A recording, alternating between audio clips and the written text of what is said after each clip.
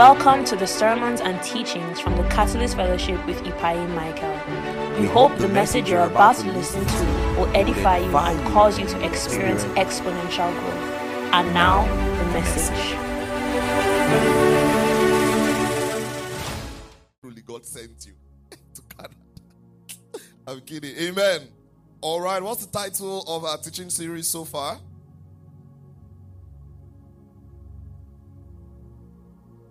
The makings of the man of the Spirit. And today we're going to be focusing on something very important. Hallelujah.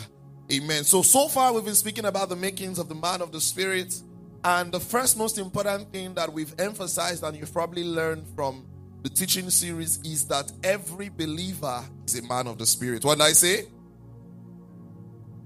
Every believer is a man of the Spirit. Well, why is that? Because every believer is born of the Spirit. Hallelujah.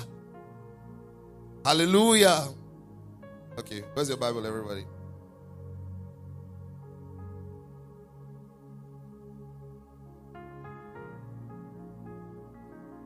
Creative is big. Where's your writing material? Okay, we jot. Now you could have taken that to school if you're coming from. Are you sure you prepared? Arsenal at the left, Bible at the right. Okay. Glory to God. All right, so are you ready now? Are you ready now?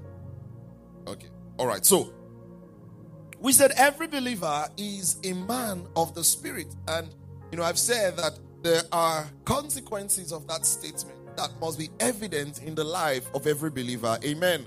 Because if you say you're a man of the Spirit, well, there's an expectation. I said there are nuances of a man of the Spirit, right? There is a way of life of a man of the Spirit, right? There are things that must be consistent in the life of a man of the Spirit. And there are things that must be dead in the life of a man of the Spirit. Hallelujah. I said no one meets Christ and remains the same. I remember the analogy I gave. You remember? If a guy walks into this room wearing a tux, looking so nice, looking very clean, and he says, guys, do you know what just happened? And you're like, oh, what happened? Just by the turning, just as I entered into Walker, as I was coming here, I saw a lion. And I fought the lion like we fought. Like I almost lost my life, but the lion almost lost his life too. Like I fought so hard. But thank God I survived. Well, what would you tell the person? You don't look like what you went through. How would you fight the lion and be this way? Or someone says, guys, I got hit by a truck. Well, if you were hit by a truck, it will be evident that you were hit by a truck. Amen? And in the same way, if you met Jesus, it must be evident that you've met Jesus. Hallelujah. And that's why we're saying that a man of the Spirit, anyone who says he's a man of the Spirit, it must be evident in his life that he's a man of the Spirit. Amen. No one meets Christ and remains the same. No one receives the Holy Ghost and remains the same. No one receives the holiness of God and continues in sin. Something must give. Unless you did not truly meet Jesus. Unless you did not truly meet the power of God. Remember the Apostle Paul. He was the greatest enemy to the move of God in their time. But the day he met Jesus, everything changed. He became one of the greatest weapons for the kingdom of God. Are you understanding what I'm saying? When you meet with Christ, something must change. And that's the point of this whole series. That you don't remain the same person you were before Christ. That you do a self-evaluation from time to time and say, do I look like a man of the Spirit that I should be? Am I meeting up to God's standard for my life? Am I meeting up to God's idea for me? Because you must be growing. As a man of the Spirit, you must be growing in consecration. As a man of the Spirit, you must be growing in sanctification. As a man of the Spirit, you must be growing in assurance. You must be moving upward always. You must be transformed into God's idea of you. That's why there must be that self-evaluation, that passions check, that self-check. Am I meeting up to God's targets for my life? That's the point of this whole series. Can I be morphed into God's idea? Can there be a metamorphosis of my life where I'm changed into who I need to be? I'm transformed into who God sees me to be. Are you following me? There must be growth. What did I say? There must be growth. What did I say? Open your Bibles very quickly. Galatians chapter 4 and verse 8. You see, the Bible says in Galatians chapter 4 verse 8, it says, but then indeed, when you did not know God, you served those which by nature are not gods. Listen, he's telling you the story of who you were before you met Christ. He said, when you did not know God, you served things that by nature are not gods. And that is why you can't be the same person you were before you met Christ, now that you've met Christ. He was talking to the church in Galatia, and he said, listen, before you guys knew God, there were things you used to do. You were subject to things that were not right. You served things other than God. But now that you are of God, well, it must be evident. Now that you've met God. In verse 9 it says, but now you have known God, or rather you are known by God. Well, why did he say that? Because God took the step in your salvation. Are you seeing what I'm saying? He says you are known by God. How is it that you turn again to the weak and beggarly elements to which you desire again to be in bondage? So he's saying, if you've left those things behind, how is it that you are still going back to those things? And that's why when you do a comparison between who you used to be and who you are now, they must not be the same. Are you listening to what I'm saying? If you get saved and the things you were doing before you got saved are still the same things you're doing now, well, there's a problem. Are you following me? In the latter part, in verse 17, it says, they zealously caught you, but for no good. Yet they want to exclude you, that you may be zealous for them. He's talking about the things of the world. He says, but it is good to be zealous in good things, always, and not only when I'm present with you. In 19, it says, my little children for whom I labor in birth's pain, or birth again until Christ be formed in you. Let's read it together, verse 19. 1, 2, go.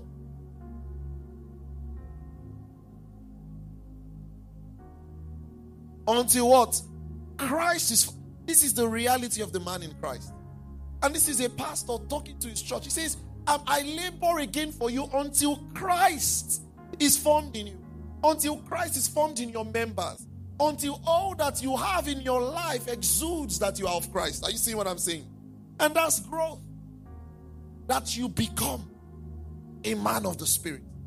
That is evident in the things you do, the things you say, that you are a man of the Spirit. It must be evident. We've spoken about sanctification. Do you remember the teaching? I think that was Wednesday last week.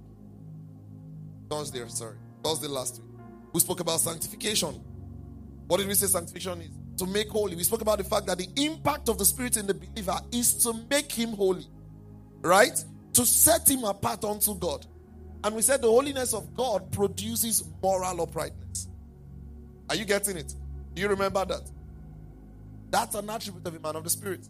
Sanctification. That there is moral uprightness in the believer. We spoke also about consecration, right? That the man of the Spirit must be consecrated. How did we explain that? That was on Sunday. You remember? Yes or no? Yes? What did we say? That anything that is holy and set apart to God, even though there must be moral uprightness, that's not all there is to it. That anything separate to God is unto God, and God is a jealous God. Are you seeing what I'm saying? That you cannot use anything that is set apart to the worship of God for other things. Are you seeing what I'm saying? So when you say you are holy, you are saying you are set apart for God. It means that you are exclusively given to the service of God. Are you seeing what I'm saying? And that's why there's the Shema. He says, you shall have no other God but me. He says, I'm the Lord your God. You shall have no other God. God is jealous like that. If he says you are holy, it means you are exclusively for him. Remember when they took the utensils in the temple and they used it to eat? There was judgment on them for that. Because anything that is holy is consecrated to God. So if the man of the Spirit is consecrated, it means that the life he lives is not his own. It's for God. And not for any other thing. It means that the service of the man of the Spirit is unto God. Please, are you learning something? This is important. And these two things form the bedrock of any true man of the Spirit. He must have a walk of sanctification. And he must also have a consecrated life. And this is important. I'm telling you, this is important. Very important. The problem is that, in the church today, we've dropped the ball.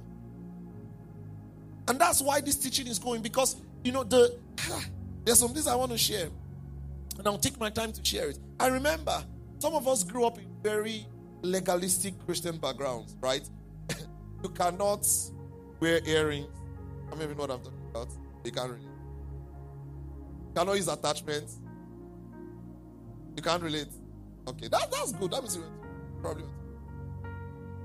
Well, some people do have legalistic backgrounds. You can't use earrings. You can't, you can't even wear trousers as ladies, right? There are a lot of things. And that was sort of like a push for sanctification. But the problem is this. In a bid to correct that, we are also going to be strict.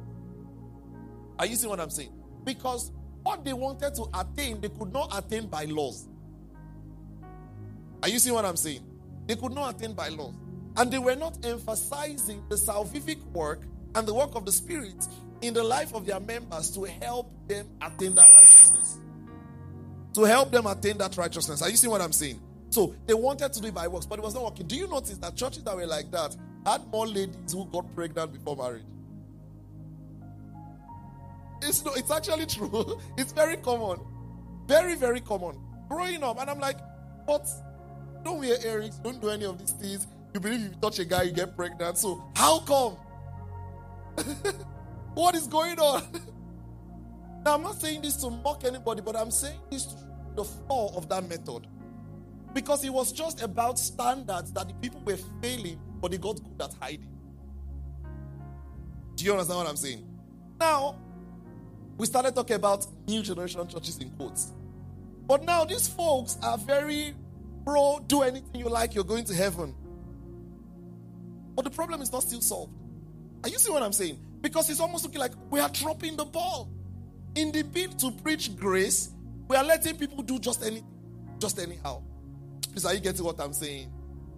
But regardless of your approach, you must realize, first of all, that salvation is by faith alone. Amen? It's by grace, through faith alone. Are you see what I'm saying? But when you preach that grace is not a license to sin, it's still an empowerment to live above sin. The problem today is that I'm trying to say this very best way possible.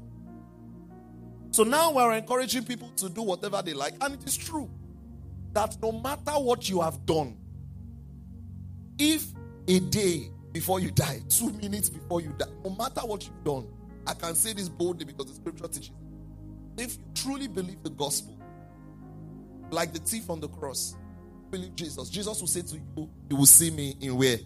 In paradise. Are you seeing what I'm saying? So we are not trying to shift the potency of grace or the potency of the salvation message, but we are trying to tell you that even though it takes faith and grace to be saved, when you are saved, you cannot continue in sin. There is no part of scripture that permits that.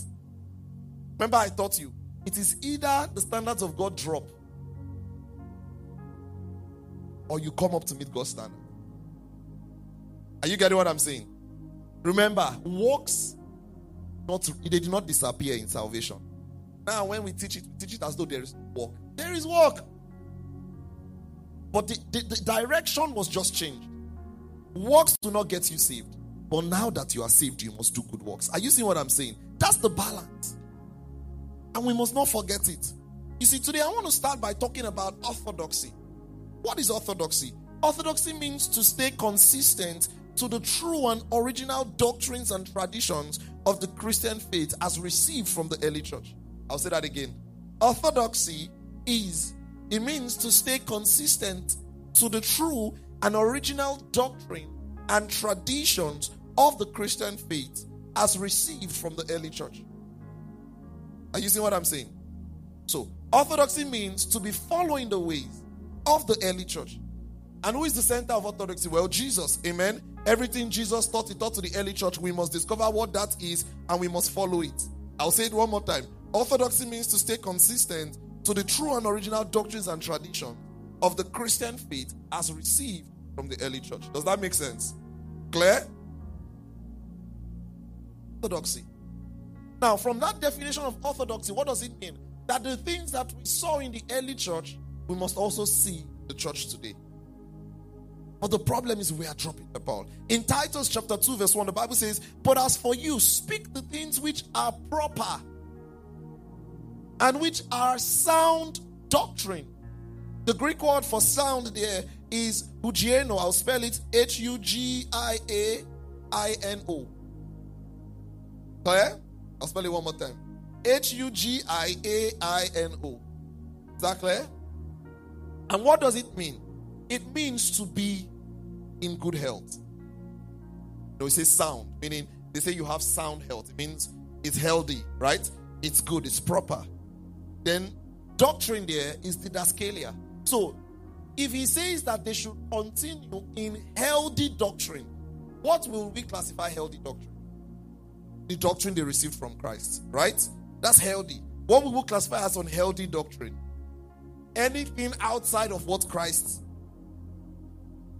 Are you see what I'm saying? So he says they should continue in healthy teaching, in healthy doctrine. That's sound doctrine. That is the things you received. Continue them. Don't add things that Jesus didn't add. He says continue them. In 2 Timothy, and that's orthodoxy, because orthodoxy is heavily about doctrine.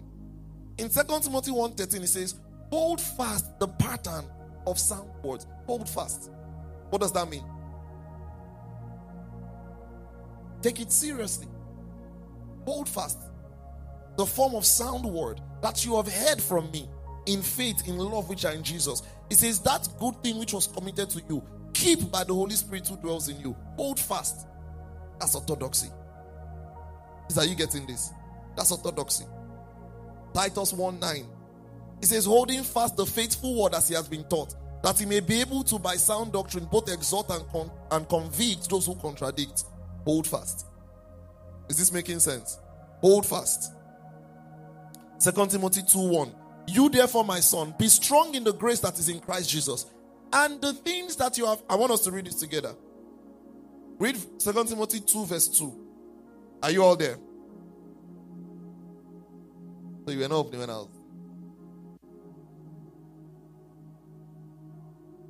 2 Timothy 2:2. Are we there now? Are we there now? All right. Let's read together. 1, 2, go. And the things that you have heard from me, from many witnesses, commit this to what?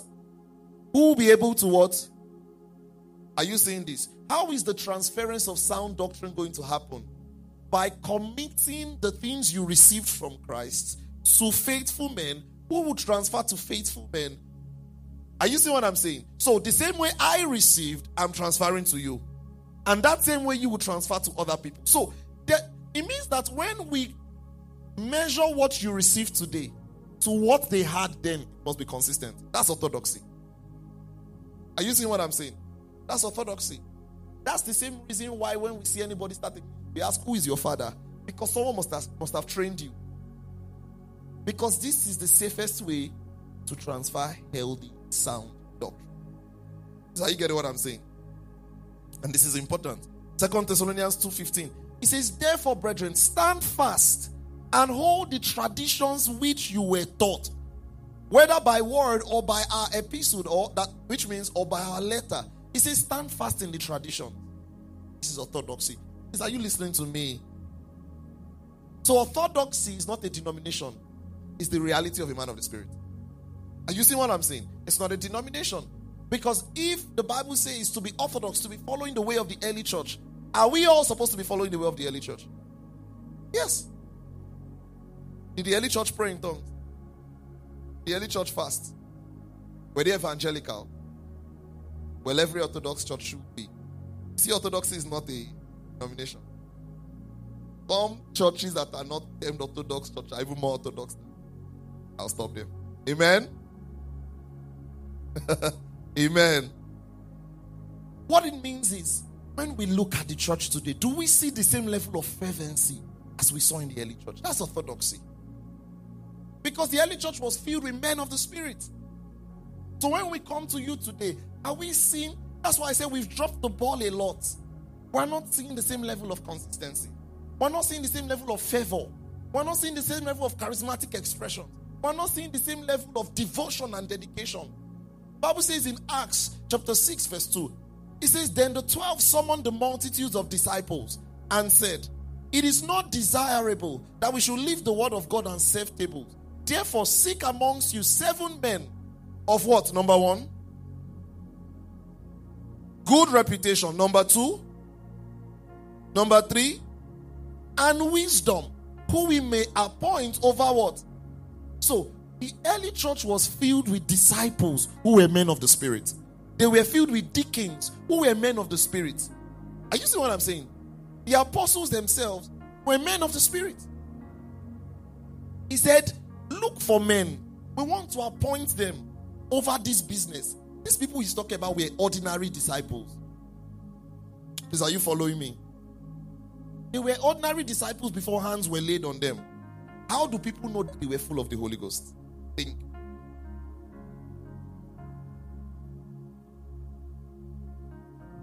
Yeah, probably. But all of them probably spoke in tongues too. So how did they know these guys were men of the Spirit?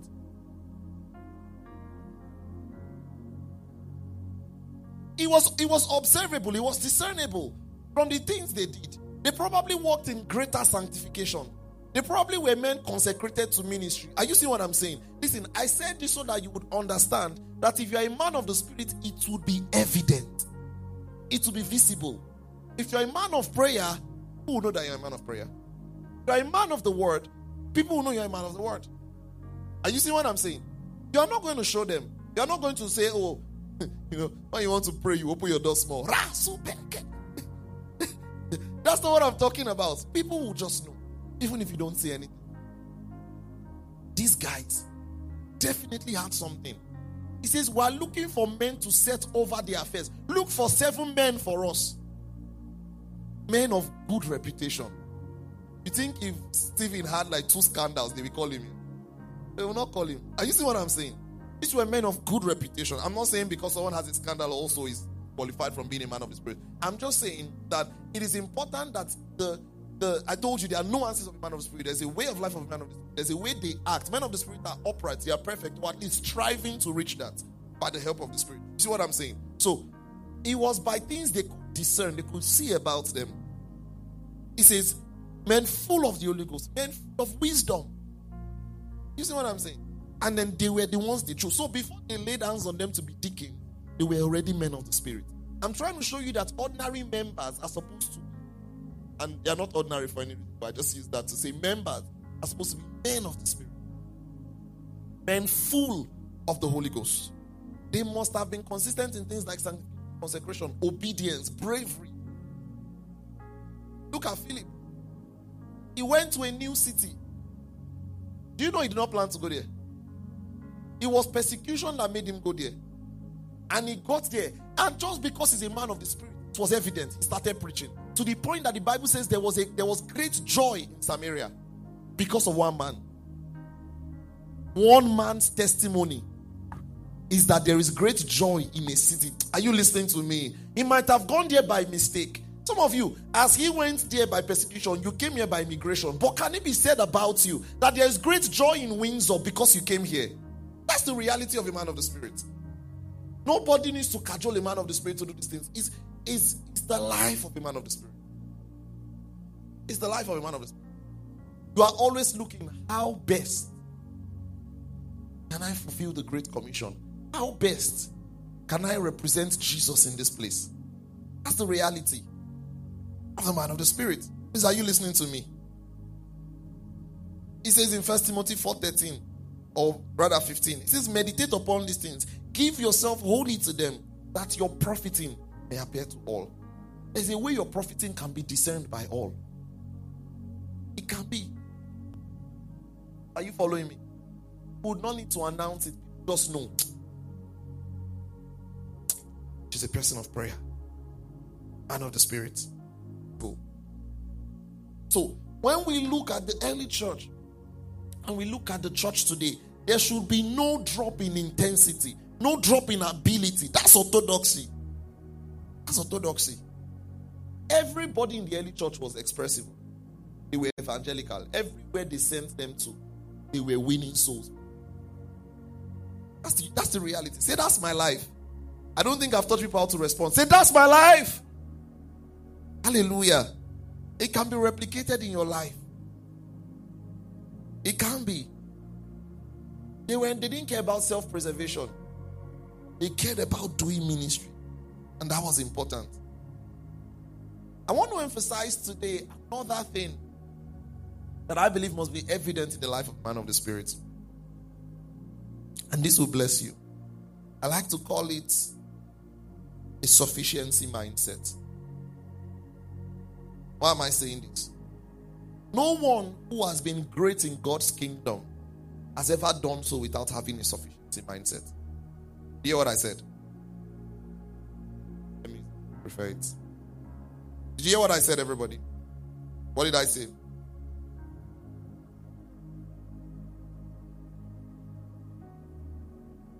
No one has been great in God's kingdom without a sufficiency mindset. Open your Bibles. 1 Timothy chapter 1, verse 12.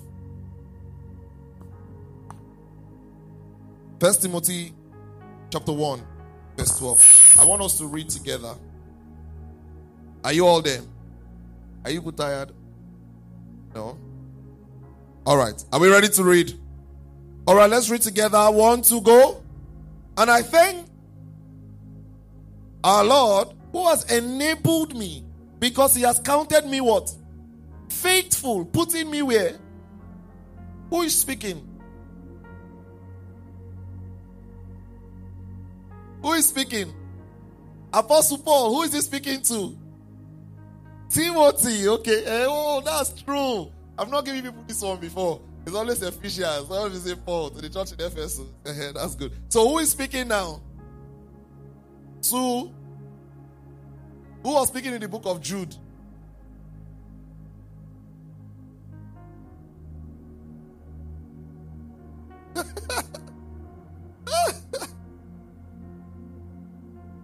It was Jude that was speaking, writing a letter. Who was speaking in Thessalonians? To who? What? Who was speaking in 1 John? Why is it not Paul? It was not his time. Okay. All right. Let's go back to our teaching. All right. 1 Timothy 1:12. Are you ready to read? All right. Let's read together. 1, 2, go. And I thank Christ Jesus our Lord, who has enabled me. Paul says, I'm thankful to God because he has enabled me. He says, because he counted me faithful, putting me in the ministry. This is what the sufficiency mindset starts from. Thank God for enabling me. Thank God for enabling me, for putting me in the ministry. Are you grateful to God for such? The Bible says that you are ambassadors of Christ. He has given you the ministry of reconciliation. One way or the other, you have a ministry. You might not get to pastor as I'm pastoring, but you have a ministry. Every believer has a ministry. The ministry of what? Reconciliation. To preach the gospel. But Paul says, thank God for counting me worthy. He says, although I was formerly a blasphemer, a persecutor, an insolent man, but I obtained mercy. First of all, listen guys, it is a great privilege that we get to share the gospel of Jesus. That we get to be responsible for other people in the kingdom of God. Please, are you listening to me? He says, thank you, Jesus, for enabling me. He's grateful. And this is important. In the rest of the text, he says, this is powerful. He says, that's verse what? Verse 14. He says, the grace of our Lord Jesus Christ was what? Exceedingly abundant with faith and love which are in Christ Jesus. Verse 15. He says, this is a saying and worthy of all acceptance, that Jesus came into the world to save sinners, of whom I am chief. Paul is telling you that I'm grateful because even with my past, God can commit his message to me. I'm thankful. Some of you know your past. You thankful? Are you listening to me? He says in verse 16, he says, however, for this reason I obtained mercy, that in me first Jesus Christ might show all long suffering as a pattern to those who are going to believe in him for everlasting life. What is Paul telling you? Paul is saying with his history, if God could forgive him and make him useful for the kingdom, how much more you? I don't think you've done as bad as Paul did. He was killing believers. Paul said God has used this as a pattern. He says if he could save me, chief sinner, how much more you? This is sufficiency. This is the first important thing when you are learning sufficiency, that it is God, it is by God's grace, not by anything I can do, that I am where I am. I have obtained mercy. That's why I'm where I am. It's a privilege to be counted worthy and holy to be called a child of God. It's a privilege. God used stammerers in the Bible. He used Moses. He used Jeremiah. He used people that didn't seem like they were worth it. So, a man of the Spirit is someone who must realize and remember that there's a sufficiency mindset. You serve a God who, he has a track record of doing the impossible. He says, thank God who has enabled me. Thank God. When you look at someone like me, I like to use myself as an example. I'll be vulnerable in this teaching. There's nothing supernatural about my call. When I say supernatural, not that it's totally void of supernatural. I'm saying there's nothing extraordinary about my call. My mother did not hear in her womb that I'll be a pastor. I'm telling you, nothing in my childhood pointed them to the fact that I'll be a pastor. I was born normally like every other child. When they tell you their stories, their grandfather, then their father, then all of them pastors. So they always knew. In the womb, the mother already, an angel told her, your son shall be nothing. But all I can say is I am who I am because of God. That's what I'm teaching. That's sufficiency. This is how the man of the Spirit thinks. And this is going to help you climb and surpass every insurmountable task that is ahead of you. Are you listening to me? It is important. I had nothing like that. I might even have a worse history than some of you. Like Paul said. So maybe God is putting me as an example for you to see. Some of you don't know I have a history. Amen. I was a Nigerian boy in King's College, Lagos. You know what that is? My history. That's all I can say for now. Amen. If you cannot, anything you cannot think that I cannot do. Amen. Hallelujah. I had nothing like that. But listen, I am who I am because of God. Listen, and this is important. Whatever it is God has asked you to do, it doesn't matter how impossible you think it is. It matters more who sent you. Are you listening to me? It matters more what? Who sent you? It's profound. Listen, I will know that I've preached a good sermon today if when I'm done with the sermon, you dust that book, you pick up that vision, and you do all God has asked you to do. Are you listening to me? Anything that has limited you, I am teaching you how a man of the Spirit acts. I am who I am because of God. Not because of anything I can do. Not because of any way I can speak. I am who I am because of God.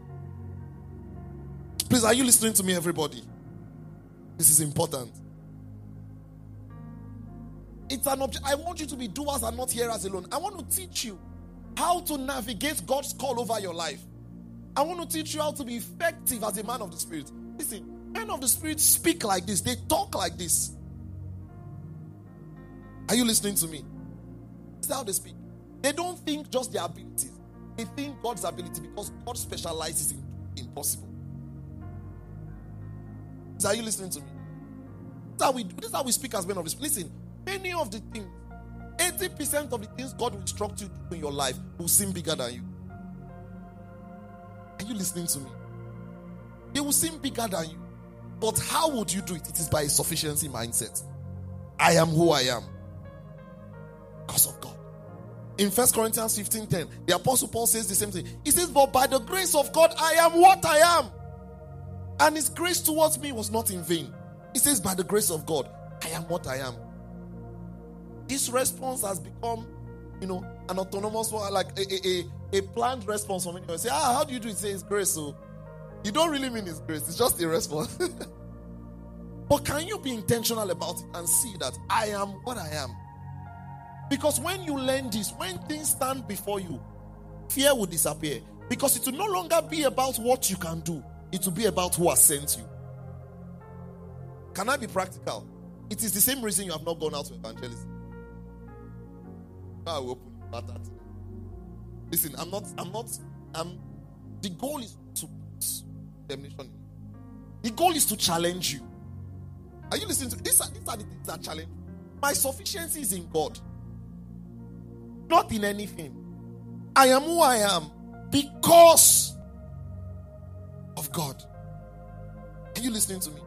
I am what I am by the grace of God. I didn't get here by my intelligence or personal exertion.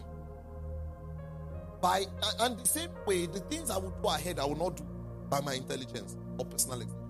I will trust in the grace of God to see me through. I am what I am by the grace of God. You listening to me? When you understand this, you understand that success in the will of God is not what you are thinking. Success in the will of God is playing your part in God's time agenda, God's end time agenda. Some of us might have been called to pulpit ministry, and if we fail at our duty, we would have made weak the agenda of God. Some of you might have been called to partner with ministries like this, and if you fail in your part, you make us weaker. Some of you might have been called just as members to preach to people and bring them to church. If you fail at that, you have failed and made us weaker, the body. Can you stand up and say, Lord, everything you have asked me to do, I will do, because I am what I am because your grace. Fear will disappear when this happens. Are you listening to me? Because if you realize that where you are, you didn't do by your efforts, you realize that what is asking you to do, you can't do by your efforts. Trust grace. And you will trust His grace. Please, are you following me, everybody? And this is important. You have a part to play. How do I fulfill this plan? When we dream big, it's not used in exuberance. It's because we know that anything we are about to do, we can do because of the grace of God. Not because of anything we are looking at. Are you listening to me? We have our parts to play. I said before that I was going to be vulnerable. Let me tell you, I have had moments of weakness myself. Doesn't sound familiar. Don't think it happened. I'm telling you, I have had first moments of weakness where I'm like, ow. I remember when I first started discipling people, I was not as well spoken as this. Oh my God. I can't listen to myself. I used to preach then. Just don't even bro, what I said. Last time I did, I was like, guy, what's in the talk? Do you get what I'm saying? But imagine I didn't start. You know, I was in a camp meeting in Lagos. I traveled. I asked God one question. He said, why did you ask me to start it? I was actually in the place I was. Do you understand what I'm saying? I was. Just felt like. I always wanted to ask God, but you don't want to doubt what God has told you. But for the first time, I was back home after I left, and I'm like, why? Like, oh, sorry, Master. I just want to ask you. Why? Because I could have just easily stayed here and continued to serve. Especially because pioneering is noisy. Ask God, why?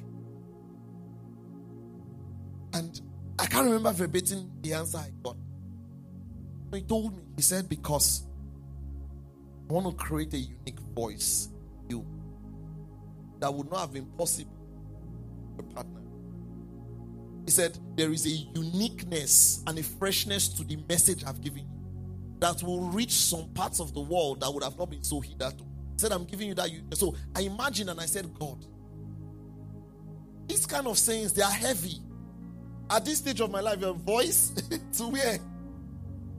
But the only way I can follow such calls is by saying, I am who I am. Because of what God has done. Because of God. Because I know who is backing me. I'm telling you, I've had vulnerable moments. When I started, I was insecure. I was insecure that I would teach people and they will surpass me. I was insecure. Oh, you don't believe? I sound too fast. I was. One of my biggest challenge was, God, how will I continue to see message to teach these people 4 years later? Because if I teach them understanding the gospel, prayer, Holy Ghost, you don't finish. Why will I get topic? And I don't want to go and be forming topic the mysteries of the year. You know, it will just be bad. You know, there was no manual on how to change from a member to a pastor. There was no manual. How about it? I took my hand, I'm telling you. Between last 2 years and this year, he gave us a unique voice. Are you listening to me? When you begin to go, you will know that no one sounds like me. The only person I sound like is Apostle Emmanuel Aaron. And that's because he trained me. Do you understand what I'm saying? But other than that, you can see the distinction in the message God has given us. You can see it in our teaching ministry. Very clear. God took me by the hand. I cannot say, and that's what is common with every great person God has used. They don't do it on their intent. They never claim it's by them. They always say it is by the grace of God. Because we know. Look at the generals. They lived ordinary life before God called them. Someone like Catherine Kuhlman who divorced like 2 times or so before she started doing a solid work with God. Some of them were plumbers. But they knew that the moment God called them, they had God's backing. All they did was follow simple obedience. Are you listening to me? If you learn this, your life will change. Simple obedience. I'm telling you, I had moments of weakness. How will I go forward? How? What will I do? How now will I teach all these people? Especially when souls are involved. The Bible says those of you that are teachers will be judged higher, heavier. So if I play with the souls of people, God will judge me heavier. That was a big burden in my heart. God, how do I do it? How do I ensure that what I'm teaching you is something that will sustain your life forever? How do I believe that the quality of the sermons I'm teaching you is good enough for you? The Bible says, it says, study to show yourself approved, rightly dividing the word of truth. So there's a standard in God. How am I sure I'm meeting God's standard? But all I did was, if you called me, God, you will sustain me. If I had not started then, I will not be here today. Some of you just need to start and trust that you have sufficiency in God. I remember God started refining me. Sent me to certain programs that refined me. I remember one day, one of my friends called me. I was so angry. I was like, what are you? Say, I listened to you. Say, you used to shout. Yeah. I was so angry. But I went to sit down. Started thinking. Started practicing. So if you notice, I do an up and down motion. I talk softly, but when I want to get your attention, I yell. You hear what I'm saying when I yell, and the point I'm making when I yell, you hear. Then I come back soft. When I want to make emphasis, when I'm getting to the charge of my sermon, I go again, to stir you up. And I went for conferences where they started teaching about teaching strategies, hand movement, all those things. Calling your attention, telling you to read all these things. Canada, you are being one of the hardest people to teach. It's not an insult, listen, because cultures are different. Do you understand what I'm saying? Cultures are different. And actually, now it's not as hard. When we first started, oh my God. When we were last year, I was not used to it. I'll be preaching, so will be, what's wrong? I wanted something, I want to drop the mic and sing. Are you listening to me? So, all those things I had to learn. I'm sharing this to you honorably, so you know that I don't even think I'm perfect. And I wasn't perfect when I started. I wasn't even close to what I am now when I started. I get what I'm saying. My pronunciations were bad. Now they are still rubbish, but I still try. I get what I'm saying. So, I'm striving to hit that perfection, but I know it's not about me. We've seen such great impact in this ministry. Those insecurities.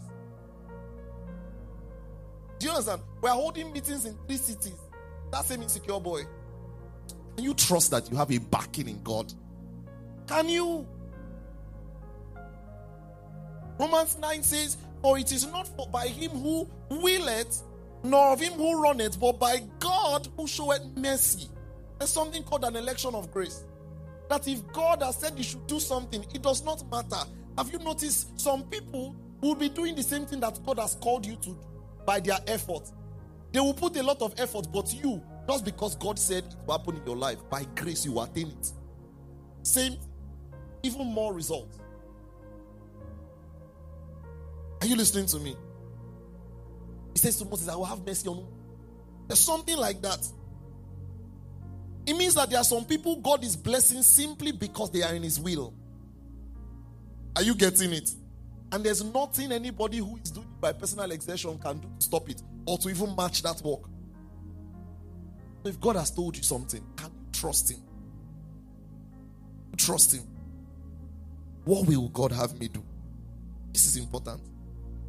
Can you trust what God is asking you to do? Look at John the Baptist. They say, that man that you baptized, his disciples are baptizing, their ministry is growing. He says, no man can have anything God has not given him.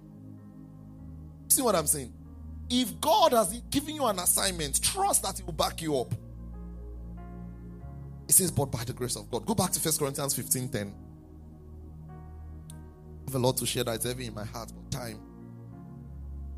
Just agree and prophesy that in the name of Jesus, we just everything blocking the way of us getting our new building, a new hall, it's just taken away in the name of Jesus. Ease to the process. Ease to the process. In the name of Jesus. Thank you, Lord. In Jesus' name. Amen. Go back to 1 Corinthians 15:10, everybody. Are you all there? He says, but by the grace of God, I am what I am, and his grace towards me was not what? In vain. So, can grace be in vain? Oh, it can. It can. That's what he's saying. The only grace that cannot be in vain is salvific grace. That's grace for salvation. Are you getting what I'm saying? That's the only grace that cannot be in vain. But when it comes to charismatic grace, he says, I labored, so it will not be in vain. Are you getting what I'm saying? He says, he started by saying, I am what I am by the grace of God. And there's another extreme where people believe that, okay, yes, God has engraced me for this, but you are sitting on your couch, you are generating heat, and the call of God is lying dormant in your life. Are you seeing what I'm saying? It's another extreme. Listen, there must be a balance. He says, by God's grace, the grace bestowed upon me was not in vain. How? He says, I labored. Meaning, if you don't labor, grace will be in vain. It does not matter that you have a great destiny. If you don't do anything about it, it will not be great. Are you listening to me? There must be a balance. There must be. All the people who are successful in God's plan, they were brave. They did if you don't do, the grace can be. It will be there and it will lie dormant. It doesn't matter that God has said those things. How many years ago did God say you will be a voice for the nations? You are not even speaking to your class, your family, your local government. There's grace on you. Give God something to work with. Are you getting what I'm saying? Labor. Give the grace something to function with. Labor. If God said, Mike, I'm taking nations, and people will hear your voice and be saved. I'm using it as a weapon for my kingdom. Imagine I didn't start the fellowship when I started. I say, he's taking nations. Nothing is going to happen. Are you seeing what I'm saying? Because that's the thing about the sovereignty of God. In God's sovereignty, he allowed free. And even though in God's sovereignty, he can superimpose the natural, he wants to partner with your free will. Don't allow him. Those things he's saying over your life will not come true. That's the sovereignty of God. God is sovereign, meaning that he can do whatever he likes. You understand what I'm saying? But in his sovereignty, he allowed free will. He said, you know what? Man should be able to think and choose his path. But God wants to partner with you. That's sovereignty. He has said this about your life. He would only establish his will over your life if you align with it. Do you get what I'm saying? That doesn't mean he can't superimpose it. But God has those standards. He gave you will for everything. Are you listening to what I'm saying? And this is important. Paul said this because grace can be in vain. He says, I labored more abundantly. Doesn't matter the amount of times hands have been laid on you. Don't labor to match it. Give it something to work with. You are sleeping on your bed. So angels ascending and angels descending. And they gave you prophetic word now. Okay, you will do this. Windsor is waiting. You are on your bed. Windsor will wait and tire. God will raise another person that will do it. Am I stirring something in? So, anybody who is a man of the Spirit must be brave. Have you noticed? Men of God that do things for God are always audacious. They are always brave. Do they sound mad to you sometimes? Like maybe they are proud. It's because it takes bravery to walk with God. God is telling Abraham, he says, look at the stars. As many as you can count. That's how many children I will give. Remember, Abraham was barren. His wife was barren at that time. Does it make sense? You are telling a man who has no child that he'll be a father of many nations. Made no sense. But God did not expect Abraham to look through his lens. God expected Abraham to look through that sufficiency nature of God. That if God said it, he can do it. He can back it up. All you need to do is be brave. Believe. And the Bible says Abraham believed and it was counted to him for what? For righteousness. Just because of that simple obedience, Abraham was blessed. Can I teach you simple obedience this evening, guys? What has God asked you to do? Just do. Just do. I remember, I didn't become the way I am by sitting down. No. There was a time I was scared of going out to preach.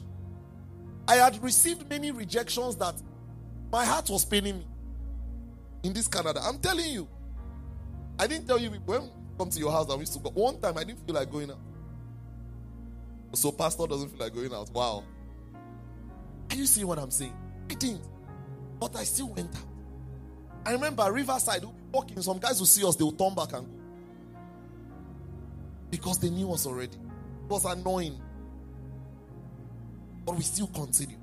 There was actually a time we stopped going for like 2 weeks. But we said no. It cannot stop. We'll go out. And I use evangelism because it's the most common. It's the one that you are not doing. But there's more. There are other things God has asked you to do. Can you just be brave? This is where brave. You're going to be a man of the Spirit. You're going to have to be brave. What did I say? You're going to have to be brave. You're going to have to do something about what God has told you. Have you not written that book? God said you should write. Have you not planned that meeting?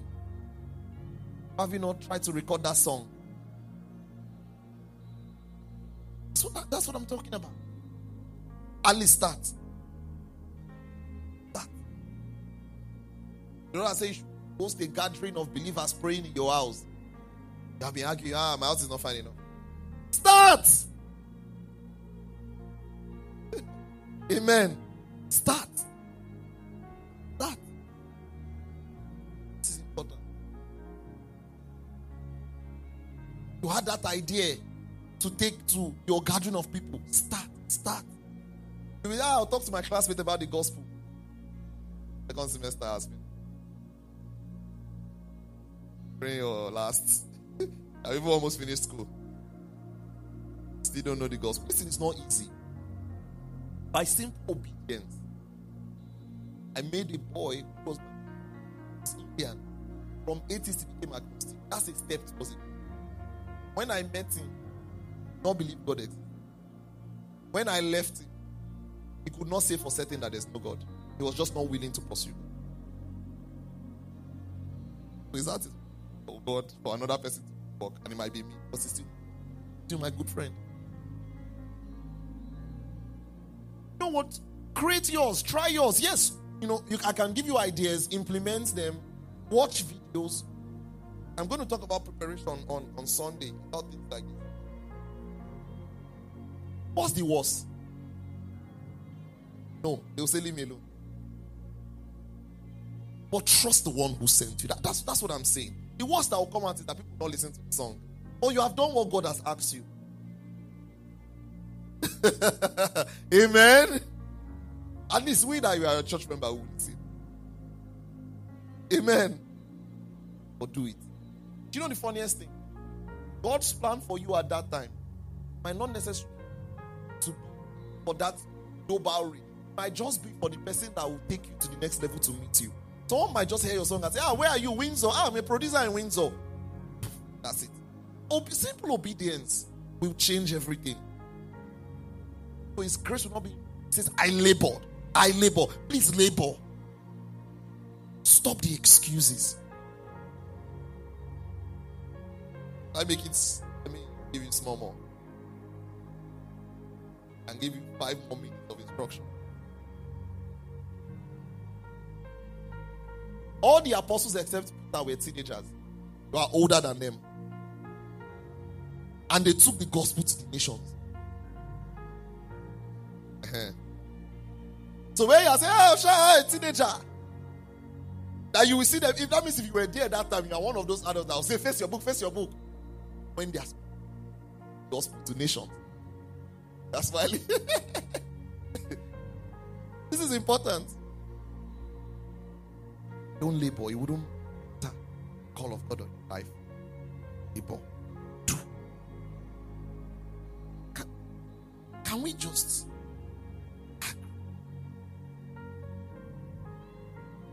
everything God has asked us to do?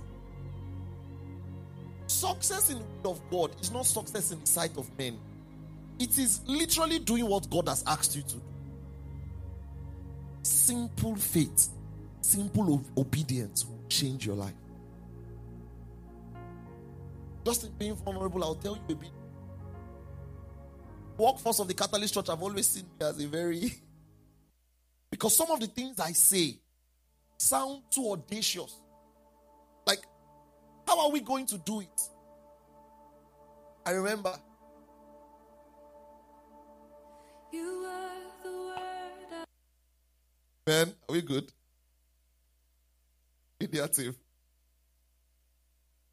Okay. Can we continue? Please, are you following me? I remember when we started, didn't look like it. I was discipling 6 people. Yeah, I'll start a fellowship. Simple faith. God, fellowship. Me. Okay. I did it. Simple obedience. Told our people, after I was discipling 6 people, they opened the door. God told me that next year I would do 10 times the number I was doing before. By June, we were 70. What if I didn't listen? You see what I'm saying? We're 70. Every camp we have done, we've always needed a space times 2 the previous space. Do you see this year's camp? Talking about Lagos camp. Always needed. For the first time we were doing camp in different cities. I remember I said we'll start doing a week, 3 hours prayer.